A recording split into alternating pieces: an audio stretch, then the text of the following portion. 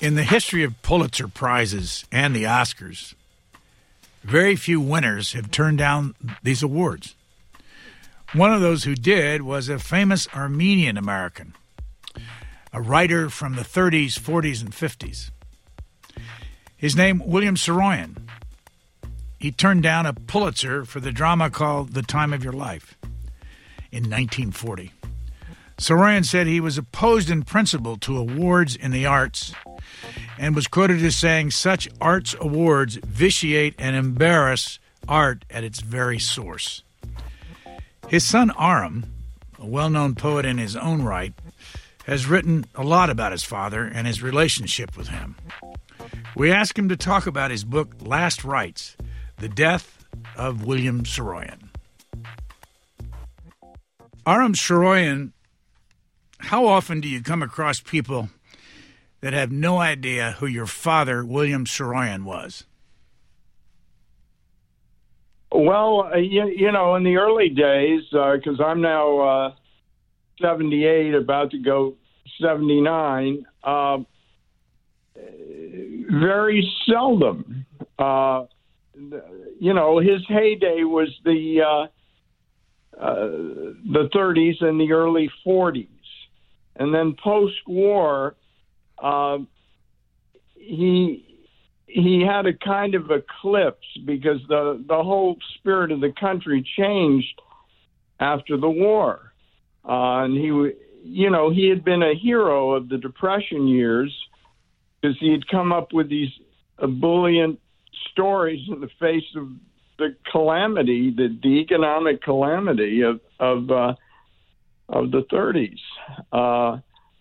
But then when the war was over and America was really the post-war hope for the Western world, he was considered a sort of rose-colored glasses romantic, which I don't think was a fair assessment of who he was, but that his reputation went into a kind of eclipse. These days, I think he's coming back into favor. People are realizing that his best work is going to endure. I'm talking about pieces. Well, the original "My Name Is Aram," which was published 3 years before I was born, and is really, I think, one of the very first, if not the first, multicultural piece of writing in America. Gave birth to a whole new genre. I mean, people named their kids Aram not because they were Armenian or Persian, but just because they loved the book. And then a play like The Time of Your Life, which has been an enduring theater classic for, over half a century. All of that is... Go ahead. I was just going to. What was The Time of Your Life about? And it was in the introduction that you didn't hear. I said that he refused the Pulitzer Prize for that back in 1939. What was it about? It was about a waterfront saloon in San Francisco on the eve of the war, I think, or of America's involvement in the war. And he was, at that time, he was the ripe old age of 30, and 5 years earlier, nobody was paying any attention to him at all. He broke through with his story collection, The Daring Young Man on the Flying Trapeze, in 1934. And I think it was, there were a lot of impulses behind that. Rejection. I mean, his official position was that commerce had no business patronizing art. He got a $1,000 prize with the prize, $1,000 worth of cash, and he didn't need it. At that time, he was among the best paid writers of his generation. So there was that, and there was also kind of thumbing his nose at hierarchy, that the literary gatekeepers that really hadn't responded earlier. There's a whole lot of stuff, and just being young and ebullient and saying, I don't need this. This particular podcast episode is kind of a point of personal privilege for me. I want the listeners to know that, because it's not I've not asked you to talk to us because of politics. I've asked you to talk to us something I've always wanted to. I met you. You won't remember, in 1961 at Purdue University in Lafayette, Indiana, where I was a student. And I worked as your father's rehearsal assistant in a play that he wrote on campus as an artist in resident called The High Time Along the Wabash. And I remember that. I remember the visiting him. I believe my sister was with me, Lucy. But it's funny because I was talking with somebody today, and there was a wonderful character in the play. And he read the line in a way that I could never quite understand, but then it came through to me. The line was, the way he read the line was, what do you want me to do? and the line was, what do you want me to do? But it was funny, you know. I do remember that. Well, I read read your book, and that's one thing I want to talk to you about, called Last Rites: The Death of William Saroyan, as chronicled by his son Aram Saroyan. I read it years ago. It came out in 1982, and I reread it within the last year. So I'm honored that we could have this chat. Let me read you the very favorable review on your book back in 1982 from the New York Times. I'm just going to take a quote that they ran out of it because it obviously got their attention, and get you to respond.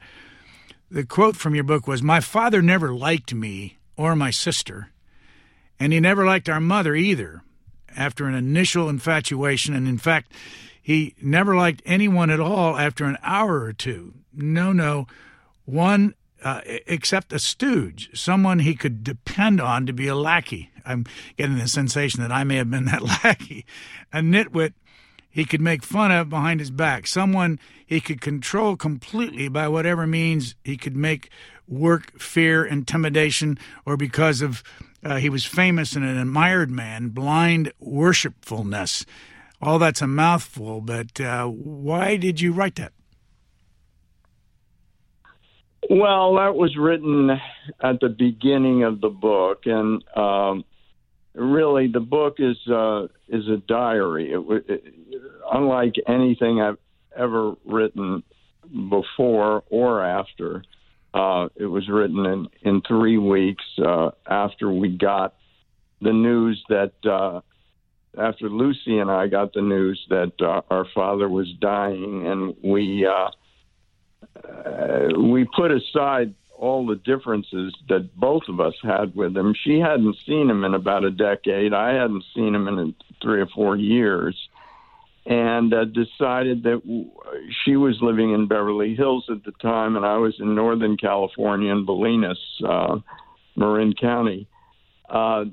She was going to go visit him, take up a basket of a lunch basket and knock on his door, because she'd heard from his attorney that he basically wanted to have her, to see her.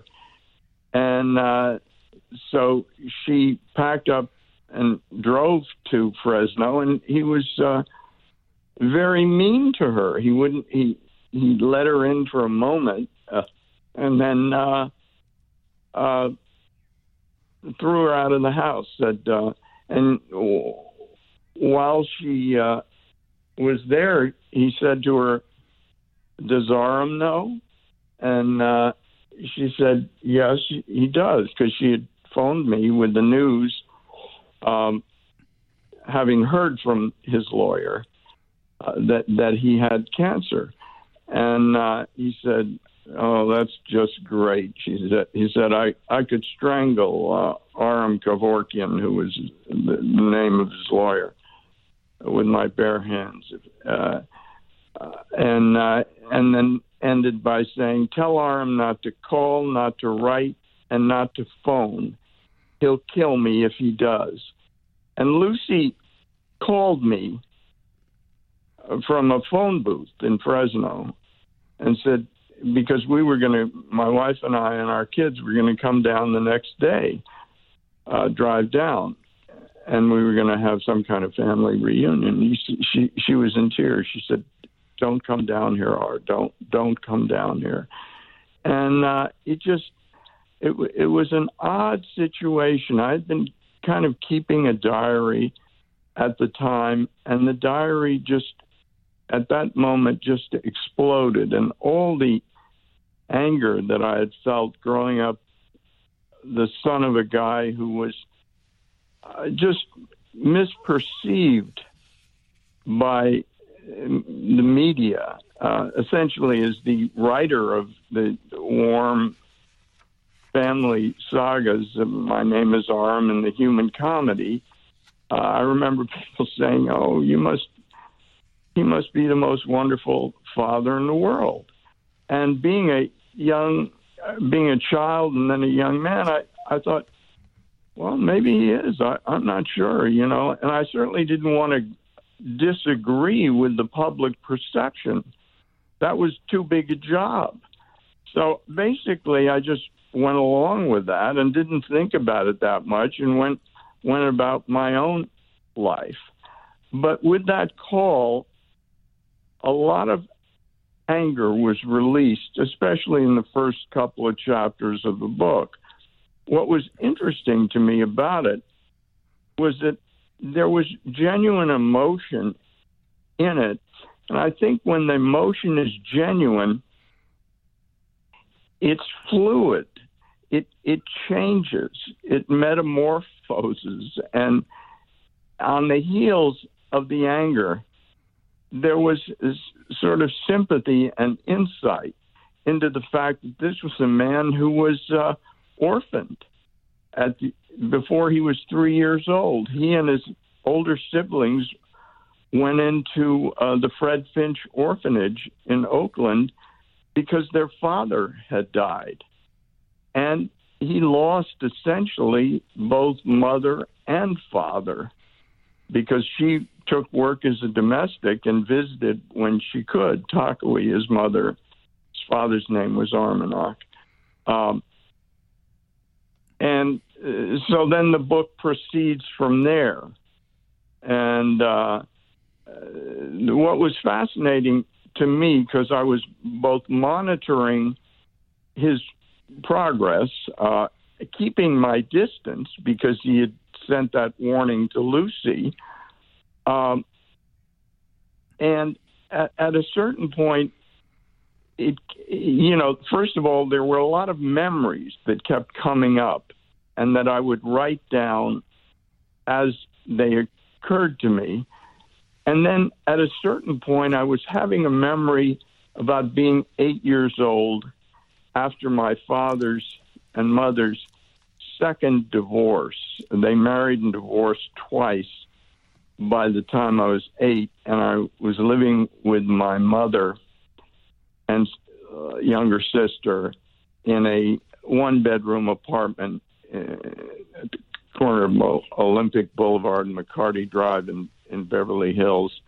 And my mother was just zonked. She was like a 28-year-old woman who had obviously made a serious life mistake, was now a single mom with 2 kids, and so on. And I had a two-wheeler, and I was in front of the apartment building, and I picked up the bike and spun the wheel just to look at the spokes disappeared as I spun the wheel, and suddenly all the noises of the neighborhood went kind of wacko. It was like some kind of wrinkle, sonic wrinkle just infected the whole noise. And I was remembering this moment. This kind of thing happened maybe 3 or 4 times during that period. And I realized, why am I remembering this? And the reason I was remembering it was because having to keep my distance from him the way he had asked or commanded or mandated or whatever you'd say, I was going a little nuts again. And I realized, I don't care what he says. First of all, he's dying. So whether I hurry the death along it really is irrelevant at this point, and I have to see him. And at that point, I decided to go down and see him with our younger daughter, who had always charmed him. And I figure I'll get into the room with her along. Her name is Cream. And what happened then was a kind of resolution that I could never have anticipated. And it turned into a healing, a deathbed healing for me. And then Lucy was able to come down a second time, and things went better. And what was really interesting about that to me was that the writing itself reached a point where the only way I could continue was through an action. It kind of mandated that I do something rather than simply continue to write. And so that was the trajectory that began with the anger and ended with the healing. And I was very worried about the reception of the book. I'd written a book about the Beat Generation that came out a couple of years earlier, and gotten a couple of big bad reviews. And I thought, Jesus, I'm going to get crucified for this book, because I'm taking on a kind of a literary Santa Claus here, and nobody's going to like this. Well, in fact, the book got wonderful reviews all over the place. And what was even more wonderful is that people wrote to me, and they didn't write to me about a famous father. They wrote to me about their own families and how, there's this, double bind sometimes when a person, a parent, is perceived in a certain way that it really doesn't sync with who that person is if you know them in your family, So it was a very healing experience on many levels, and I also had put down this baggage that I've been carrying for 37 years of being the son of this famous guy, and he still, he was famous for decades, and is still famous. Wasn't the kind of movie star fame of the 30s and 40s, but like I say, I think he was an enduring writer, and I feel very differently about him now. I mean, he's first of all, I'm older than he was when he died. Maybe 71, 72? 72, yeah, 72. Well, and he had prostate cancer, and he could have done a routine operation to prolong his life. He didn't do that. He decided not to do it. But I must say, the way he died, he was alert, awake, and very, in full possession of all his faculties, and did some wonderful stuff. He kind of gave me the last scene of the book.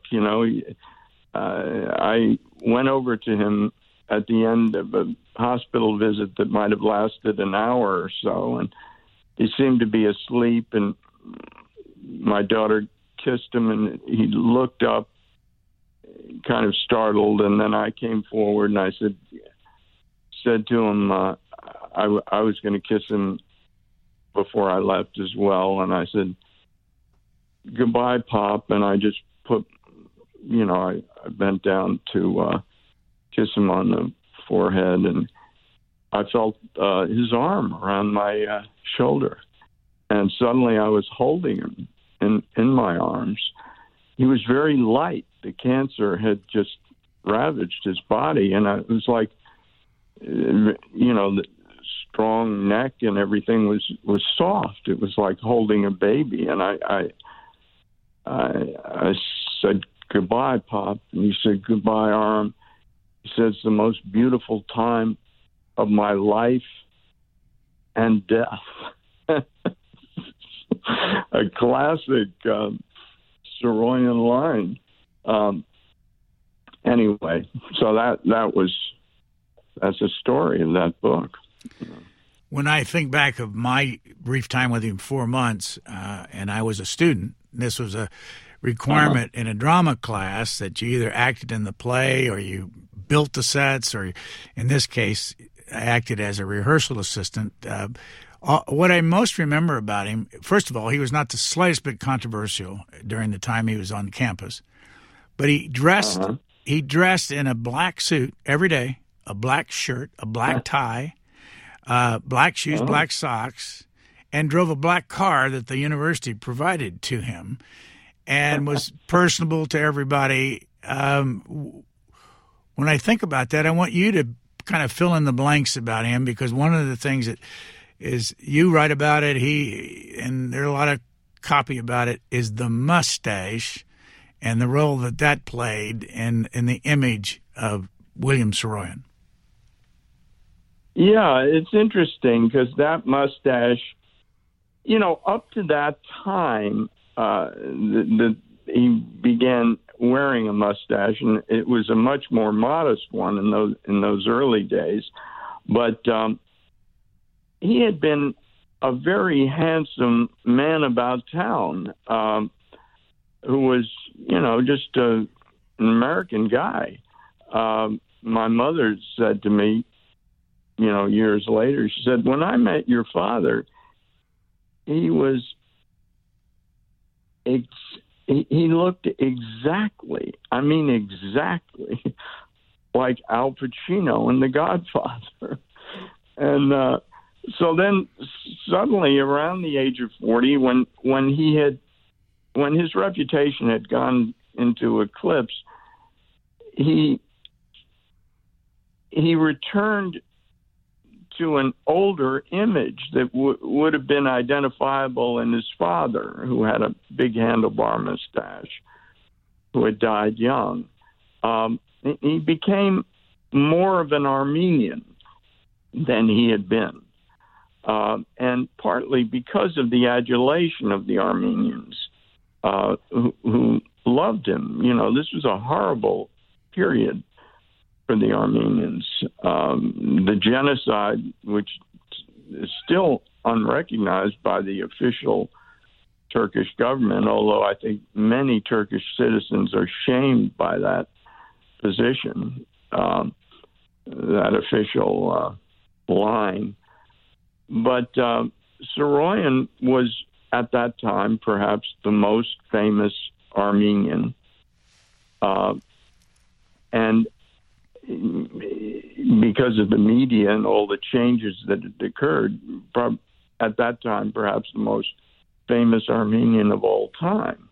I mean, that would now be, Kim Kardashian and Cher. And he's a beloved figure, especially to the Armenians, although I will meet Armenians who love him, and there's certain statements that he's made that are on placards and framed in homes in Armenian and the diaspora. But a lot of times, they'll say William Saroyan, and is a semi-deity, but the interesting thing is, if you ask them, well, do you have a favorite book, or is there something you particularly like by him?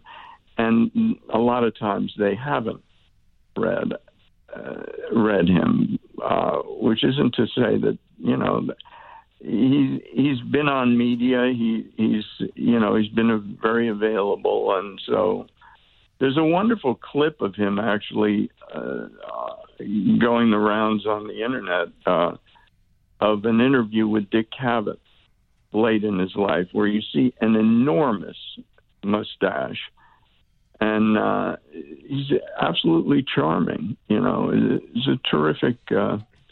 He kind of ended up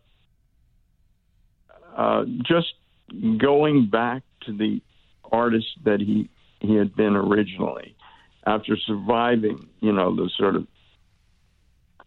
huge success that was then diminished because of a zeitgeist shift, and then just doing some of his very best work at the end of his life. So he did well, I think. He's an exemplary. Couple things that I want to have you expand on. One is that when he died, the ashes were eventually split between Fresno, California, and Armenia, a country that used to be a part of the Soviet Union, has a population of about 3 million. Do you happen to know, by the way, how large the diaspora is of the Armenians? I don't, but I imagine it's much larger in number than the 3 million. That Glendale and Burbank in Los Angeles are really the best, the most heavily populated places in the diaspora. If you get online, there's a lot. It takes a while, but you can find a lot. Documentaries, his artwork, a lot of things that he's written. But why Fresno? What and how many Armenians, or what's the why did Armenians pick Fresno in this, and what kind of a town is it? And his name's on everything there. Yeah. My understanding is that while they were Armenak managed to get to America around 1905. His father. Yes, his father. And after he was there for a year or two, and he was an ordained minister, and apparently his command of English was good enough that he had his own parish on the East Coast. I don't know whether it may have been in Paterson, New Jersey, or one of his sponsors was a minister named William Stonehill, and eventually he was able to get Takui and their 3 children, Cosette, Zabel, and Henry, to the East Coast. But Takui didn't really like being on the East Coast, and they got a letter from someone in Fresno who said, come out here. The climate apparently was similar to what they had known in Armenia. They came originally from Bitlis, Armenia, which I believe is part of Turkey today. And my father was the only one of his siblings to be born in America, and I believe it must have been a happy time for that family, because it was a reunion. He was born in 1908 in Fresno, and Armenak died, I believe, in 1911 of an appendicitis. He wasn't able to get his footing in Fresno.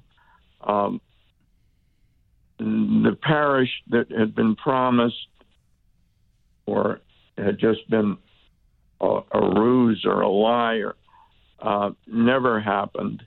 And he became a chicken farmer, and I think had pretty much lost his feeling for what had happened, for his own life.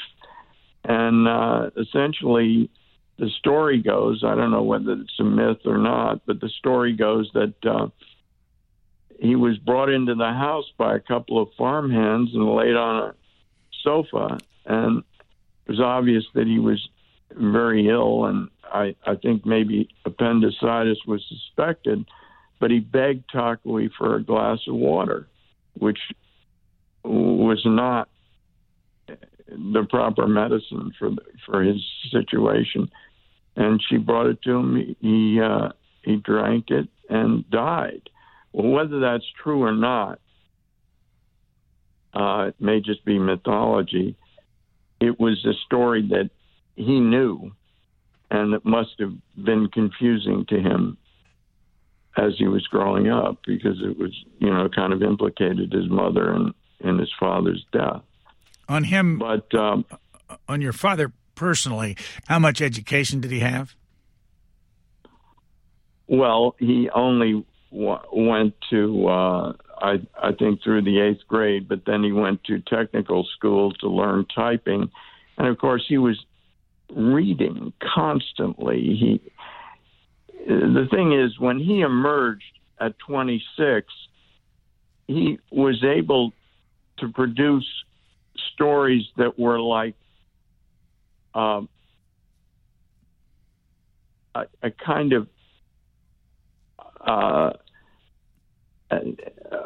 fluent and very readable adaptation of all the modernist writers of that period. I mean, he was one of the last modernists, and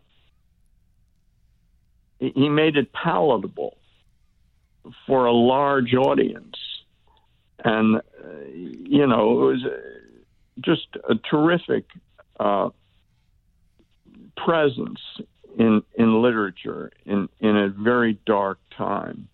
And because he had endured the orphanage, he had somehow managed to steel himself to the calamities that life could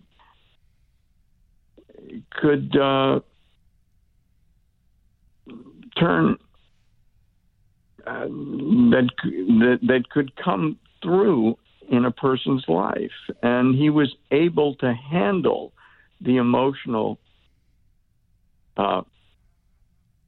cataclysm of the Depression in a way that no other writer could. Steinbeck wrote The Grapes of Wrath.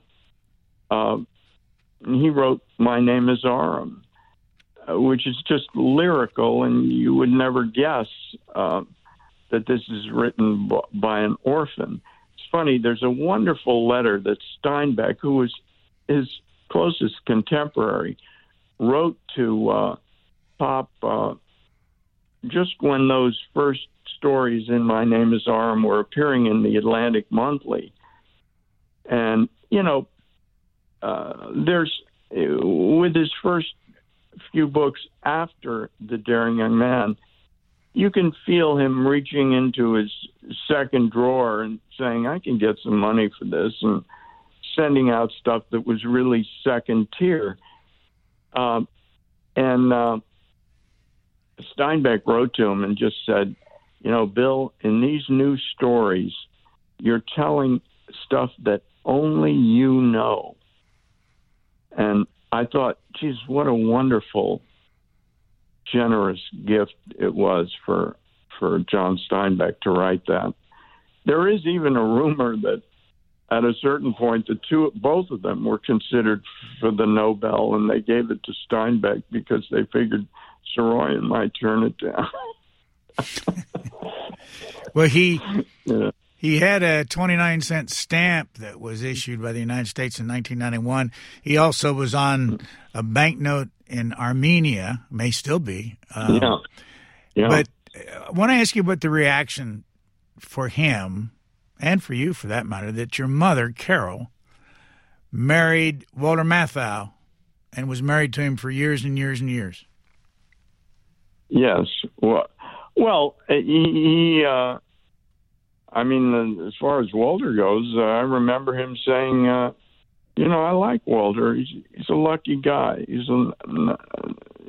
thought he was terrific. And Walter was in a couple of Pop's plays that are on. They're in on a DVD that we have. One is a short play called "Once Around the Block." That's quite. It's a terrific piece, and the other is his first Broadway play, "My Heart's in the Highlands," both of which was a young Walter Matthau as a star of both. And, Walter respected Pop, and they didn't know each other. They didn't socialize. But, and Carol, my mother was, she was an 18-year-old, actually like him in her earliest years, a foster child, none of which he knew about when they married. But he once said to me, in a sober mood, he said, I fell in love with your mother's past. And I think what he meant by that was that the two of them were orphans. And I think there was, it was her first love, and it was a rocky ride for her because she was not equipped to be married to this guy who was about in his mid-30s when she was barely out of her teens. I mean, she wasn't. She was 19 when I was born.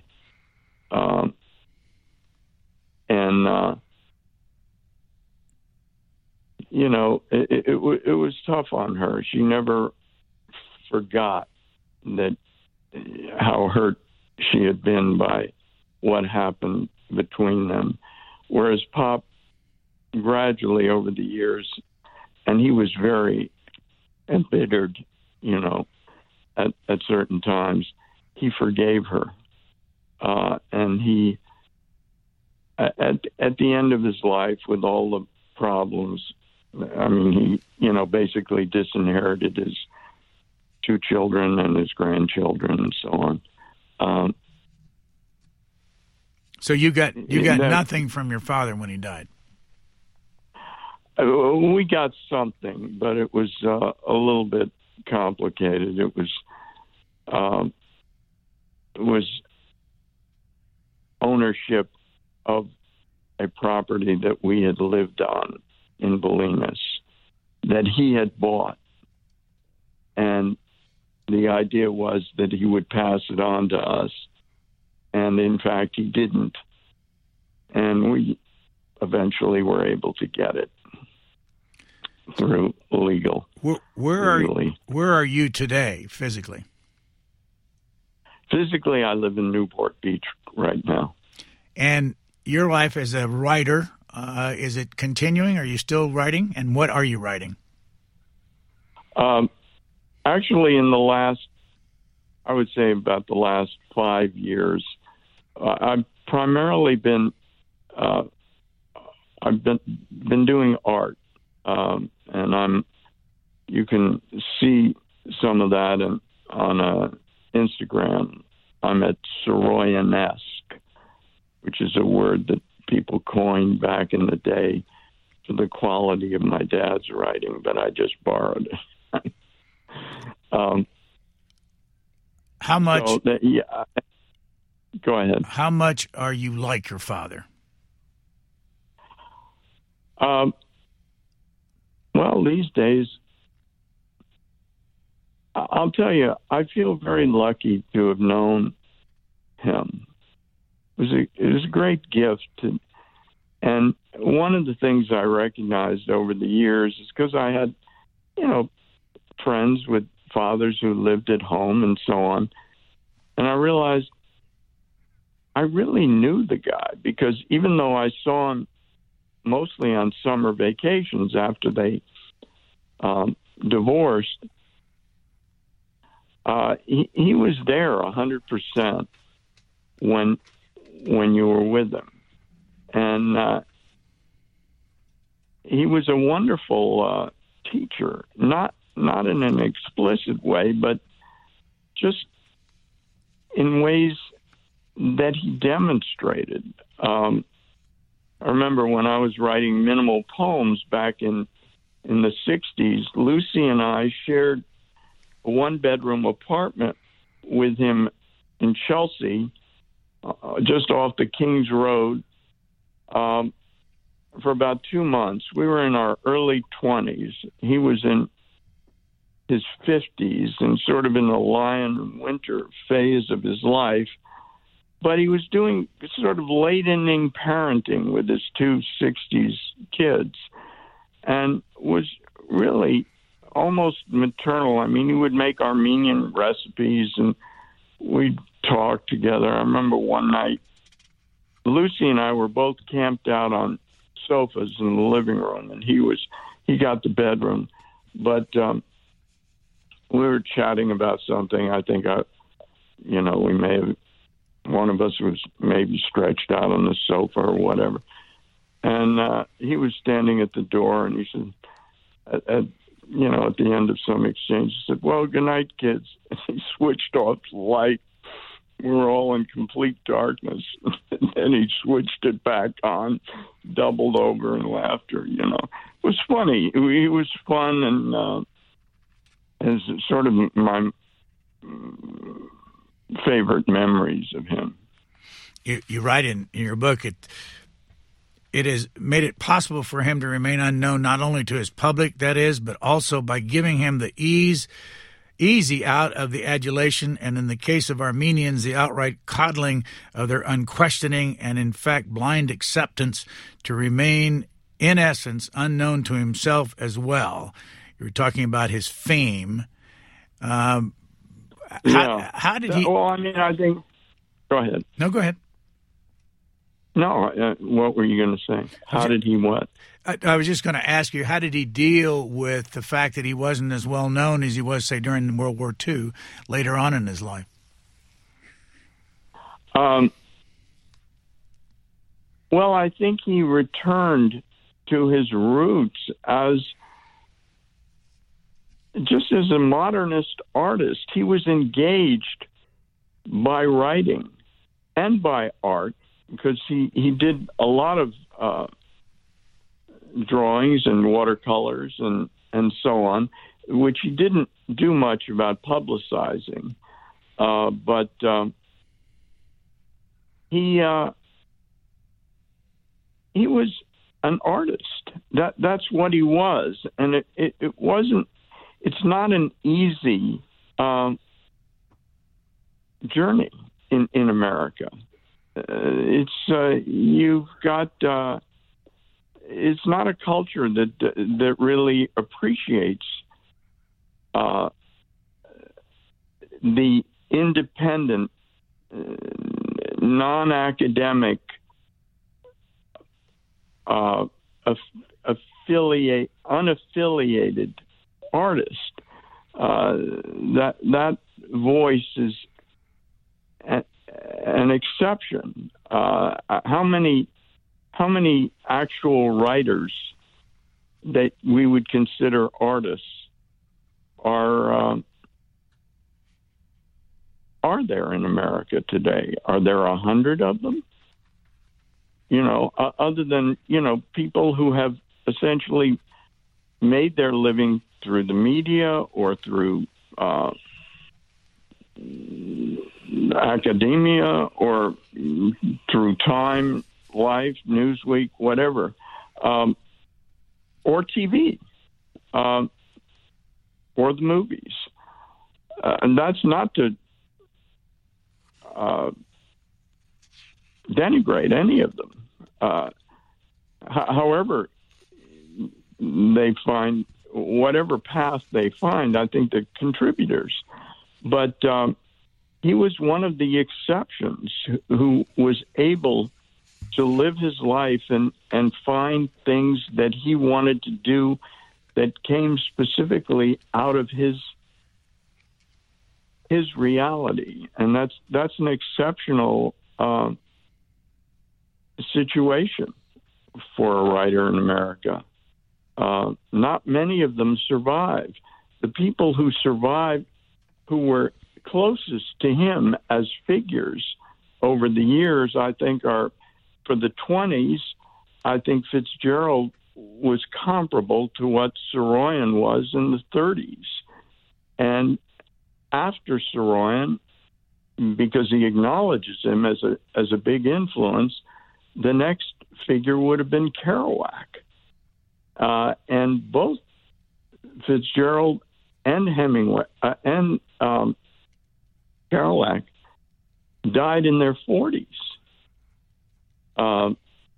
Whereas Saroyan, in spite of what happened, with his reputation and that happened with both Kerouac and Fitzgerald as well, lived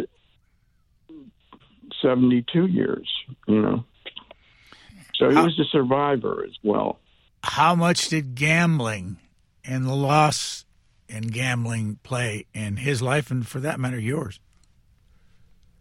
Well, I was never a gambler, but he I think he equated having a financial handicap because he was, dirt poor as a young writer, with the alchemy of what he was able to create. So at a certain point, when things were down, he was compulsive, but he survived. He survived all that. He died with it was 81. He had $1.5 million estate, if not more. He was okay. He took care of himself. He was eccentric. He was a hoarder. He had all kinds of issues, but he kept on. What happened to the Fresno house? Well, the Fresno, the original house? Well, I know that there's been a lot of attention given to the foundation and also a museum. And where is the museum? And why has Fresno held on to this Saroyan name all these years? Well, he put Fresno on the map.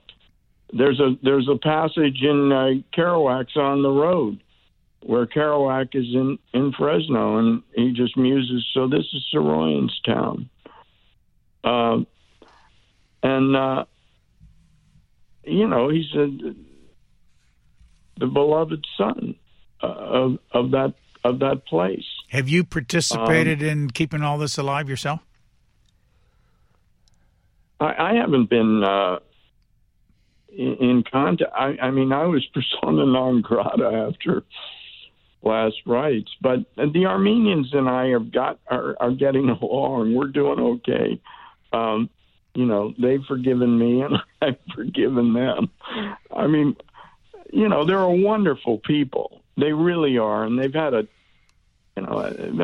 tough run. But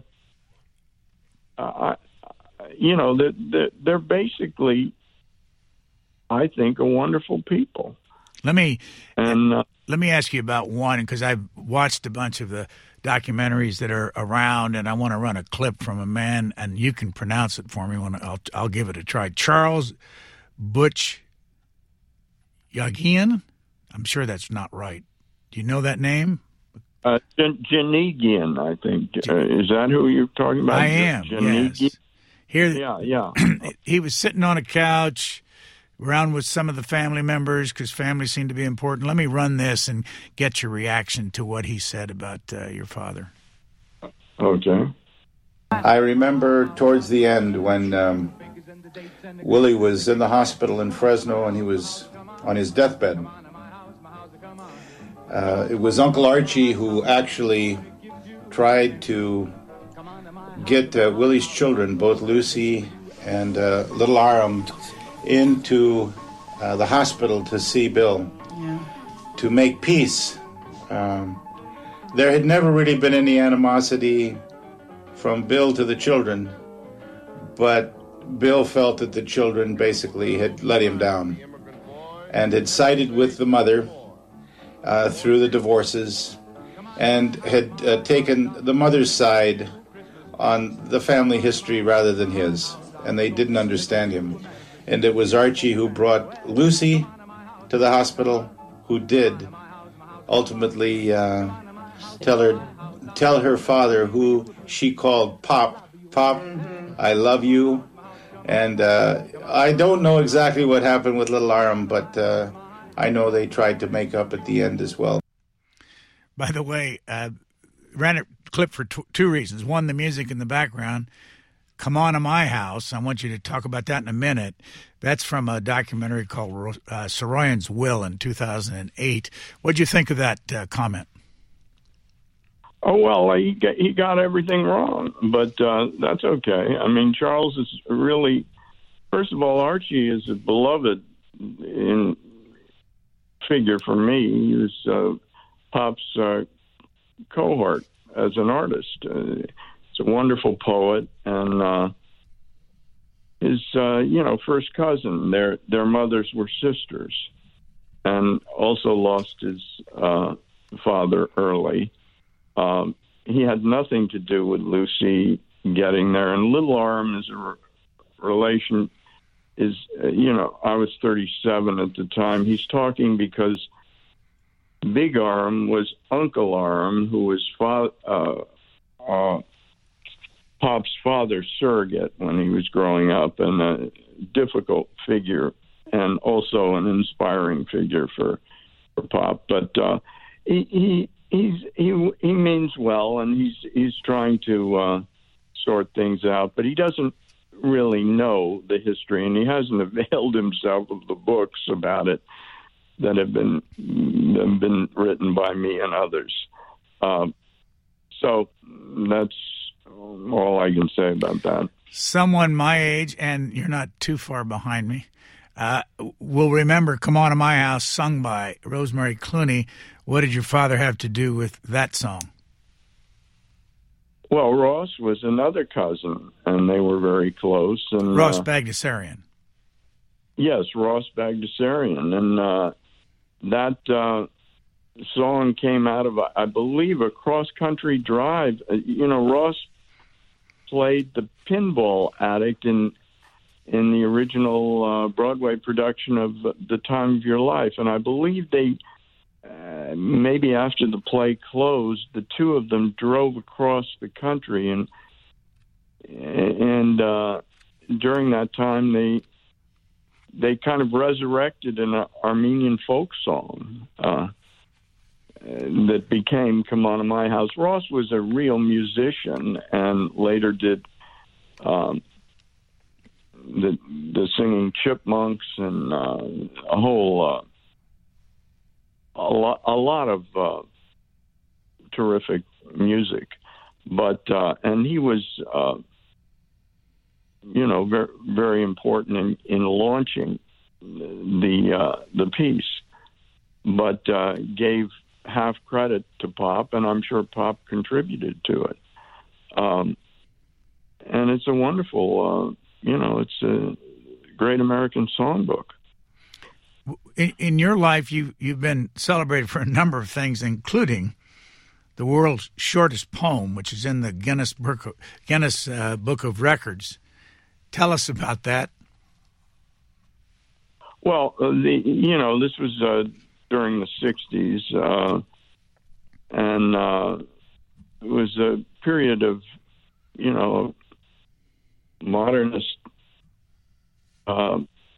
experiments. And I was a young poet and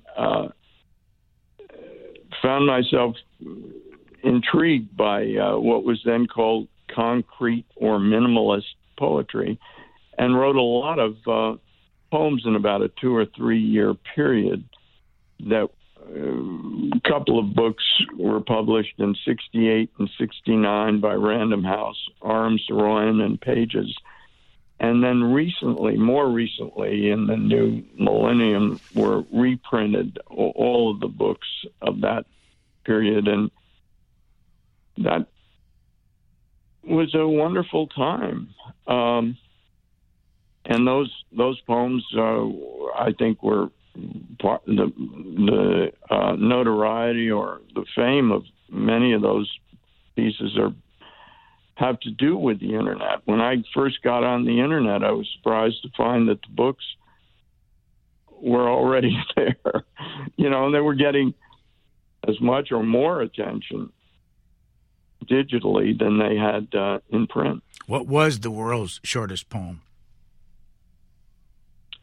I was working as a paste-up person. This is before computers and where you could, get clean copy. And there was a big M. And I thought, what would happen if I added another hump to this letter? So I just pasted that up. And that was the world's shortest poem. What was it supposed to mean? I don't know. You need to look at it and figure it out. I have no idea. Well, what about the other poem, Light? Light is interesting because that's a poem where really, I was, 21 or 22, and I was playing with the language, and really the whole issue in that poem is, well, do you add one GH or do you add two GHs or what? And so it was like an aesthetic decision to add to do LIGH GHT. If you added LIGHT GHT, which some people had misprinted it as, that doesn't work. Nor does LIGHGT or whatever. So, it was pretty much a done deal when you did it, but it involved it involved an aesthetic decision. And then it involved, would somebody publish it? And in fact, because of concrete poetry, the Chicago Review published it. And it won an NEA award that was given by a distinguished American poet. And when I say an award, it was $500 to me and $250 to the Chicago Review for printing it. And Robert Duncan chose the poem, and he is, I believe, one of the major American poets of the 20th century. But a congressman got a hold of this and took it onto the floor of Congress, said this is a misuse of public money at the rate of $87.36 per letter. At that point, they went nuts and cut the NEA budget of several $1 million, and they would use that poem periodically as a sort of laser tool to cut the budget whenever they wanted to get rid of the NEA. When you look back at that, what year would that have been? 65? The poem was written in 65, I believe, fall of 65, What are your thoughts when you realize that a poem with one word, Lighghght, won a National Endowment for the Arts $750 award. What does it look like to you at your age now? Well, it was an honor. Well, I'm not really getting at it from. There's a very funny story.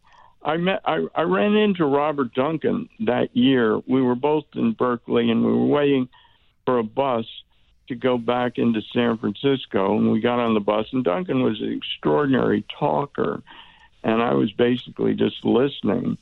But at a certain point, he said, there were poems by you that year that were more traditional, and I could have chosen one of those. He said, but an angel told me to choose that poem. And I thought, God, I wish he'd given a press conference back then and alerted people, because government has no business making judgments about it, about what this is. For whatever reason, it's one of the poems that people know today. That's all. And this is not even my business. It just happens to have happened. What do you think it means? Well, I think during the 60s, one of the things that happened for my generation was that space itself got more vivid, maybe through psychedelics, maybe through just what was going on. It was a melting kind of clock situation for a generation. And that poem is about that on some level.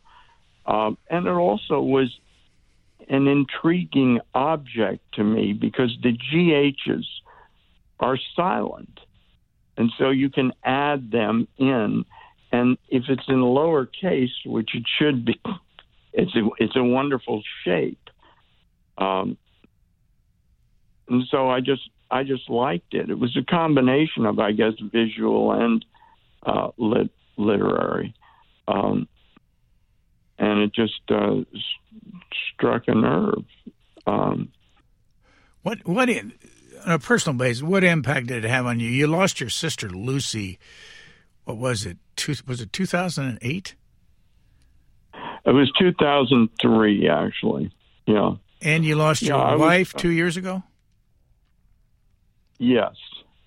So, I mean, it's, I suppose, an obvious question, but what impact did both of those have on you personally? Well, with Galen, the loss was, very, very hard. She was my wife of over half a century, and she was a terrific person. And, my love for her is indelible. And with Lucy, the same thing. And Lucy was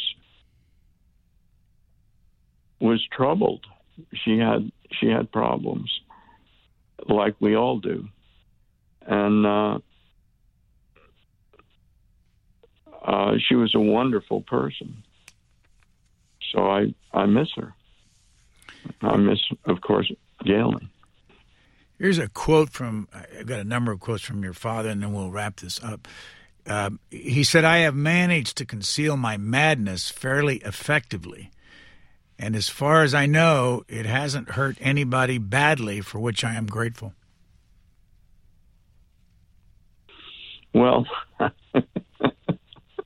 yeah, well, I think you needed to check with a couple of other people on that one.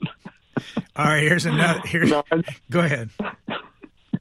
Well, that's all. That's all I've got on that one. Here's another one. "I'm enormously wise and abysmally ignorant."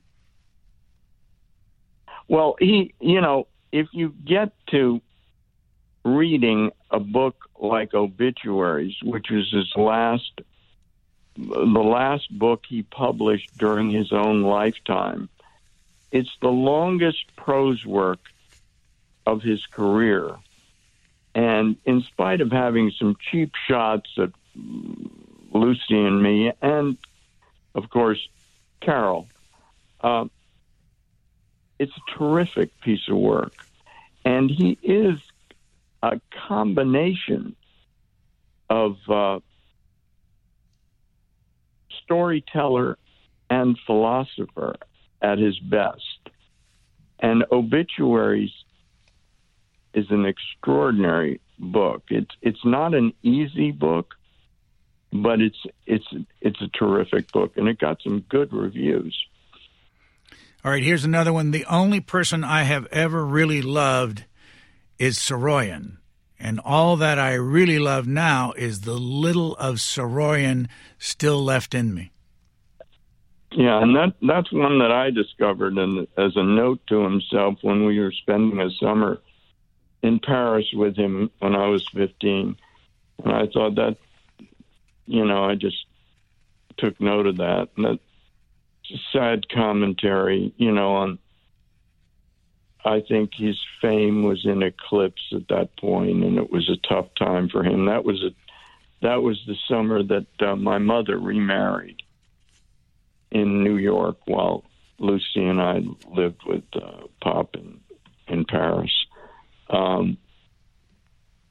This is kind of a sad note. Doesn't really need to endure because I think he went way beyond that. But for that time, it was 1959. He was 50. One last quote. In Obituaries, which you mentioned earlier. By the way, are any of his books still in print?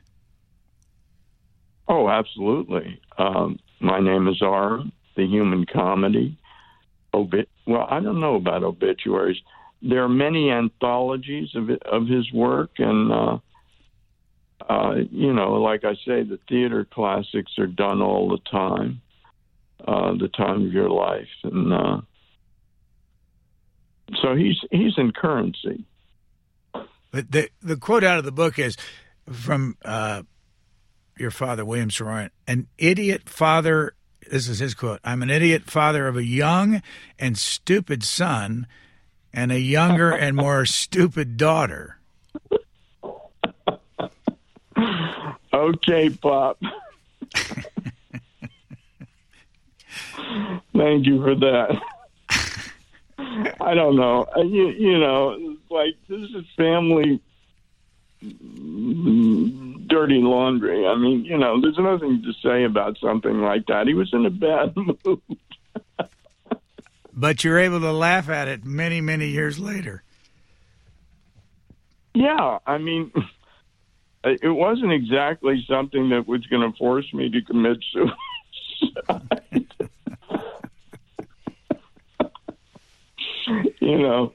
He was a great guy who also had some bad stuff happen, and did the best he could, and he did great. So let me remind the audience of the book. Hey, by the way, is Last Rites still available? The book? Last Rites is on Kindle. Yeah, it's available on Kindle.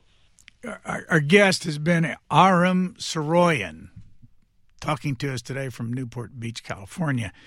Author of Last Rites, The Death of William Saroyan as chronicled by his son, and lots of other works that you can easily find on the internet. And I want to thank you so much for filling in the blanks for me after these last 61 years. Okay, Brian, thank you. Thanks for listening. Please rate, review, and subscribe to this podcast wherever you get your podcasts. We would love to hear from you. You can email us at podcasts@c-span.org.